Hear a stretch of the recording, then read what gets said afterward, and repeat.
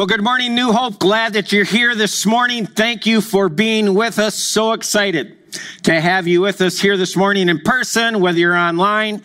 Welcome to New Hope Community Church this morning as we continue in our series through this Christmas time, right? And looking at Jesus' different attributes, who he is. Looking at Emmanuel, the man who dwelt among us. Herbert Jackson was a new missionary, and he went to his station. And they told him that the car that he was getting didn't start and needed a push start to work. And so Jackson had a plan. He decided to go down to the local school and asked if he could get some older students out of a class to help him push the car to get it started. He did that, and from that day on, he decided he needed to find a hill to park on, or he needed to keep the engine running when he was in meetings. And so he did that for 2 years. Well, time came when he was going to be leaving that mission station. And there was a new missionary that came to the station. And Jackson, in his pride, was explaining to this new missionary how he needed to get this car going by, pushing it or being on a hill. But before Jackson could even finish explaining how he got this car going, the new missionary popped the hood, was looking at the engine, and interrupted him and said, "Well, Mr. Jackson, I think there's just this loose wire here." And he reached in and he tightened the cable. He hopped in the car, turned the ignition, and to Jackson's astonishment, the thing fired up. For 2 years, Jackson had been needing people to push start his car. He was looking for hills. He kept it running, yet the power was there all along. Only a loose connection kept Jackson from plugging in to the power that was sitting there available to him.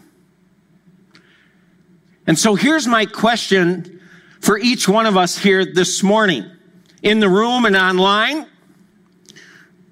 Are you living your life with inadequate power because your connection with Jesus is loose? Are you living your life with inadequate power because your connection with Jesus is loose? Is it a yes? Is it a no? Is it a, Monday through Saturday? Or is it sporadic? How is your connection with the power of Jesus? Last week I talked about how my 100-foot extension cord reflected my mental health. It just seems to get tangled up. Even though I wind it up real nice and all that, it just seems to get tangled up. And I spoke about how Jesus invites us to allow him to be the wonderful counselor in our life and to untangle our stuff, right? But if we think about an extension cord as well, the extension cord does us no good unless what? You plug it in. You plug it in to a power source greater than our power source, right? You have to plug it in if you want that power source. That's just how it is, right? In our series, Emmanuel, God with us, we are learning about the attributes that Jesus provides for us in our lives. Now, attribute is a characteristic or a quality about someone. And these attributes are spoken of in the Old Testament about who Jesus would be as God in the flesh for us in Isaiah 9:6. It says this, "For to us a child is born, to us a son is given, and the government will be on his shoulders." You know, what does that mean? It means that, hey, he's willing to take the weight of the world on his shoulders. He can handle it, our weight, right? And he will be called Wonderful Counselor, Mighty God, Everlasting Father, and Prince of Peace. So this morning, if Jesus is our mighty God, and he extends his might, his power to us, first of all, what's this power like? What is this power like? I don't know about you, but if you had to pick a name to be called, would you be called El Gibber? I mean, would you like, oh yeah, El Gibber? You know, hey, Gibber, right? Well, what does that mean, El Gibber? Actually, it's an incredible name, even though maybe a lot of people would be like, I don't want to be called that. But if we look at the Hebrew, the El means God. It was back during the Bronze Age, they used El in Hebrew for God, and Gibber is mighty. The Hebrew word for mighty. God mighty, which is defined as strength, power, hero, warrior. Isaiah 9:6 tells us that Jesus, El Gibber, right, is on my back of my shirt, the God of strength, the God of power, God our hero, God our warrior. I had this shirt just made for today. El Gibber. People will stop you and say, what up with that, right? And you just turn around. That's who's in my life. That is who is at the end of my extension cord. If I want it, right? In the Greek, the word for power is dunamos. It's where we get the word dynamite, right? We know what dynamite can do. We get this picture of the power that is available for us in Ephesians chapter 1, 18 through 20. It says this. Paul's praying for the Ephesian church. I pray that the eyes of your heart may be enlightened in order that you may know the hope to which he has called you, the riches of his glorious inheritance in his holy people, and his incomparably great power for us who believe. That power is the same as the mighty strength he exerted when he raised Christ from the dead. And so Paul's just saying, hey, listen, this power that raised Christ from the dead is this power that is in you, available to you. That's what this power is like. And so remember that for your day-to-day life stuff. This is what this power is like. But secondly, what does this power look like in the Bible as we look at the stories in the Bible? This power looks like in Moses' life when God calls Moses to go to Pharaoh and get the Israelites out of slavery, out of Egypt, and Moses saying, listen, I don't really speak very well. I'm not going. I can't say anything. I don't have words. And God says, don't worry. I will put my words in you. I will tell you what to say. And then Moses say, well, what am I going to do? How am I going to prove to them that you're really God?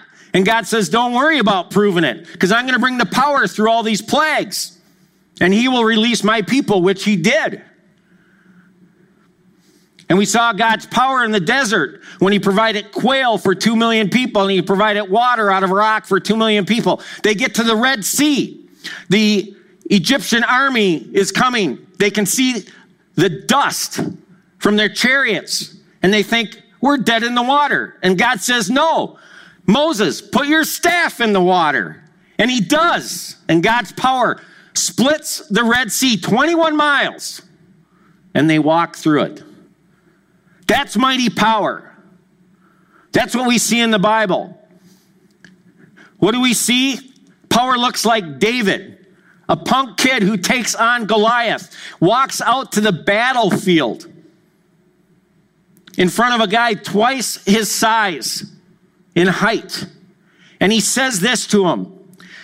David said to the Philistine, you come against me with sword and spear and javelin, but I come against you in the name of the Lord of hosts, the God of the armies of Israel, whom you have defiled. This day the Lord will deliver you into my hand. This day I will strike you down. I'm going to cut off your head.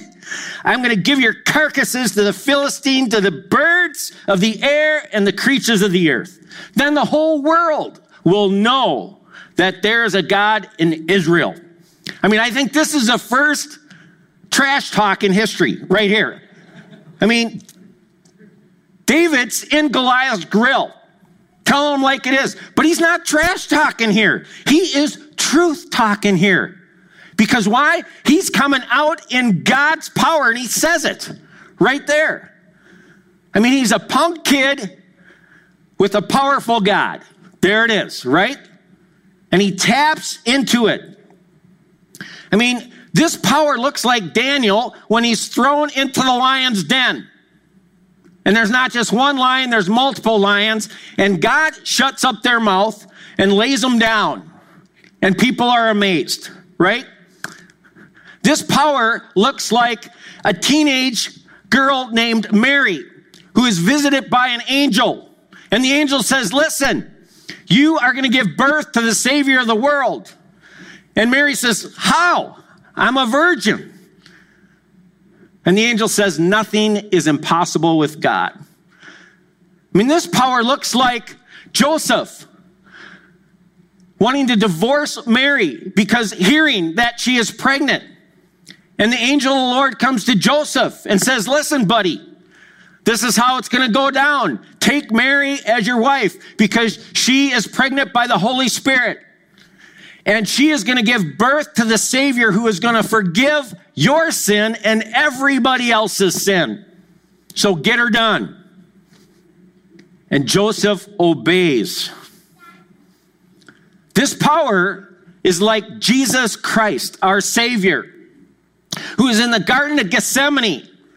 And he's battling it out with his heavenly Father and saying, listen, if there is an option B, instead of going to the cross, being brutalized, nailed, and dying, I want to hear it. But not my will, yours be done. He says, hey, ultimately, Father, I am going to trust you and your power, whatever you want to do. So if there's no option B and it's going to be A, I will follow. And we know it was option A. And Jesus went to the cross on our behalf, and the power of his Father, El Gibber, raised him from the dead on our behalf, and obviously his as well. These are all stories, and there's numerous stories of God's power at work in regular people like you and me. This kind of power. So what does this power then look like in our lives? Yeah, that's great. Yeah, that was then. But how does this look like for us now? I love this verse, Ephesians 3, 20-21. Paul gives us this picture. He says, now to him, Jesus, who is able to do immeasurably more than all we can ask or imagine, according to his power that is at work within us. Did you get that? His power at work within us. To him be glory in the church and Christ Jesus throughout all generations, forever and ever. You see, Jesus wants to do immeasurably more in our lives than all we can ask or imagine. You know, take your fist and make a fist. Take your hand, make a fist just like this. All right? This is how we view ourselves, right? And this is sometimes how we hold on to our own life as well. But if we open our hand, so open your hand now is twice as big, twice the size. I measured it this morning, right? This is how God views us. We view ourselves like this because we hold on to our own power, our own abilities, our own thinking of what we can do. But God says, no, I created you for this, for immeasurably more. And when you open your hand, I can bring in my power where you don't have power in all kinds of situations and incidences. I can come into your life and bring it and do immeasurably more. But when does that happen? It happens in the verse where it says, according to his power that is at work within us. And so what do? We plug into his power, not our power. We invite him in to do this work. When we make a firm connection with God, his life and his power flows in and through us in all kinds of scenarios or situations, whether it's fear of a test, whether it's need of employment, whether it's just physical strength for the day or walking through a health circumstance. Whatever it is, calling upon God's power to bypass what we got and to bring it for our days. And I think a great prayer for us to tap into, to plug into God's power daily is the prayer that Jesus taught his disciples to pray, the Lord's Prayer or the follower's prayer, right? And so let's say this prayer this morning together. The words will be on the screen right here. Our Father in heaven, hallowed be your name. Your kingdom come, your will be done on earth as it is in heaven. Give us today our daily bread and forgive us our debts as we also have forgiven our debtors, and lead us not into temptation, but deliver us from the evil one. That is a prayer of inviting God's power into our life. Let me just talk it through, right? Our Father in heaven, holy is your name. Your kingdom come, your will be done on earth as it is in heaven. We are inviting God to bypass our power and bring heaven's power down to our earth and our situation, right?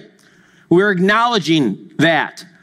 Then we're asking for his power to give us this day our daily bread, whether it be our physical daily bread, like our food, or our daily bread of, you know what, I need courage to go into work and talk to my boss about an issue, or I need courage and wisdom to understand this new application on this computer system that I have to use. Whatever it might be, he is being invited into taking care of our daily need stuff regardless. Just protection on the roads, God, in the storm, getting from A to B, whatever it might be.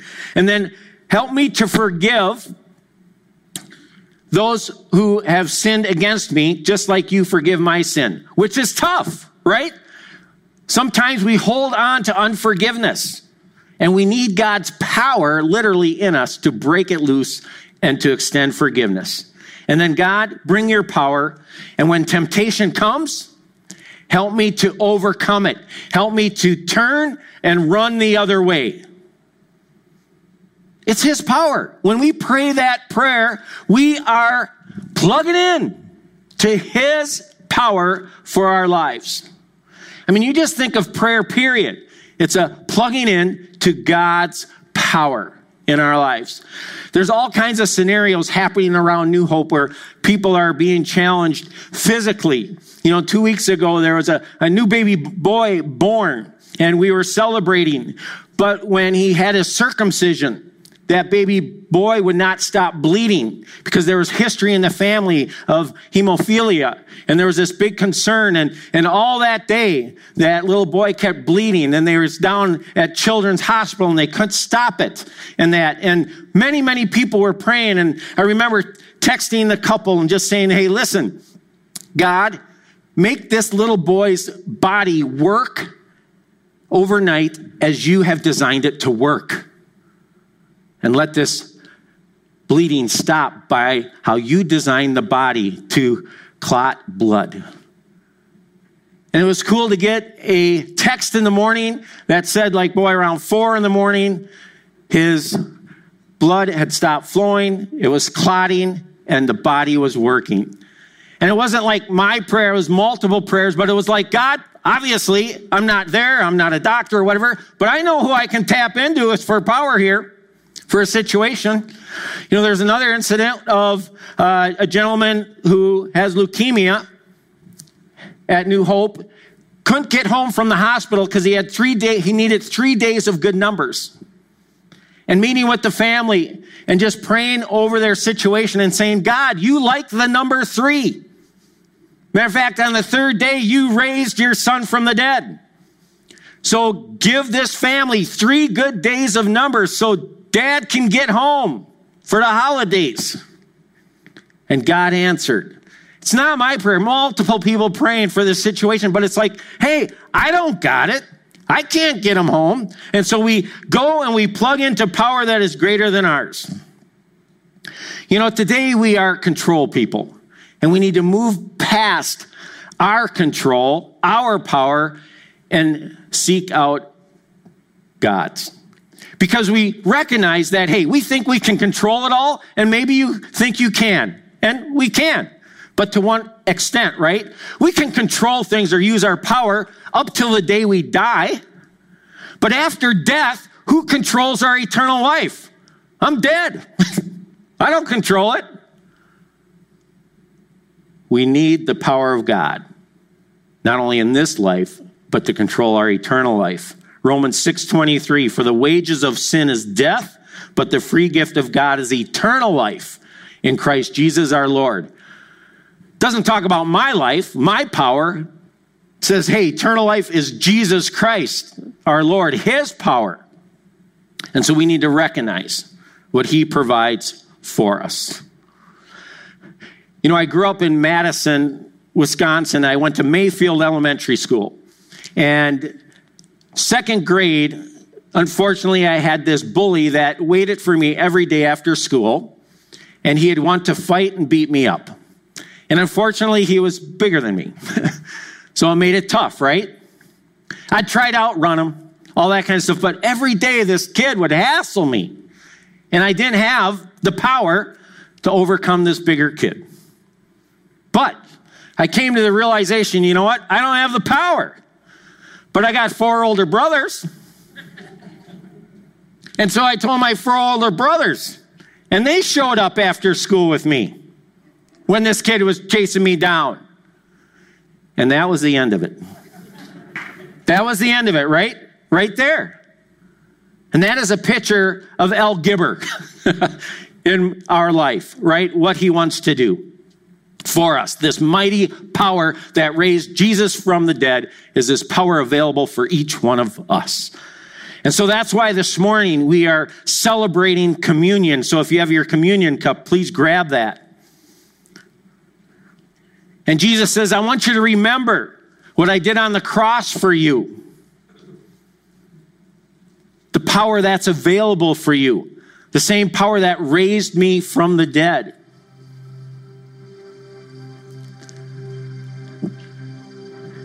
And I want you to partake of the Lord's Supper in remembrance so that you remember. But the Apostle Paul in 1 Corinthians 11 says, prior to taking communion, search your heart.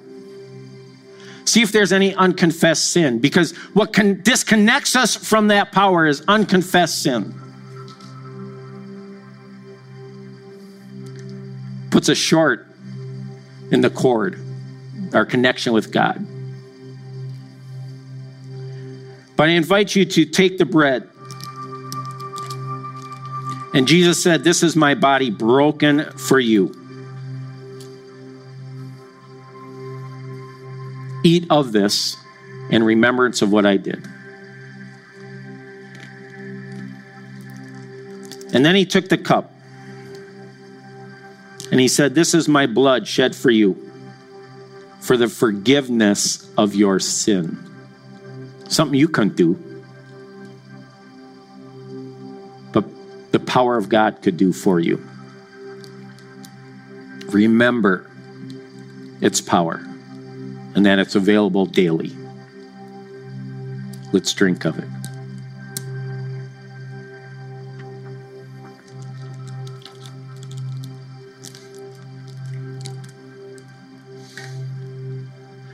El Gibber, the God of strength, the God of power, God our hero, God our warrior, is here for each one of us and invites us to his power beyond ours. Let's remember that. Let's pray. Father God, thank you for your goodness, for your mighty power, and that you extend it to us freely. And so may we live as overcomers because you have overcome by the cross. And so thank you that we are not alone, but we have the wonderful Counselor, the mighty God, the everlasting Father and Prince of Peace, who lives with us and will never forsake us. Thank you in your holy name. Amen.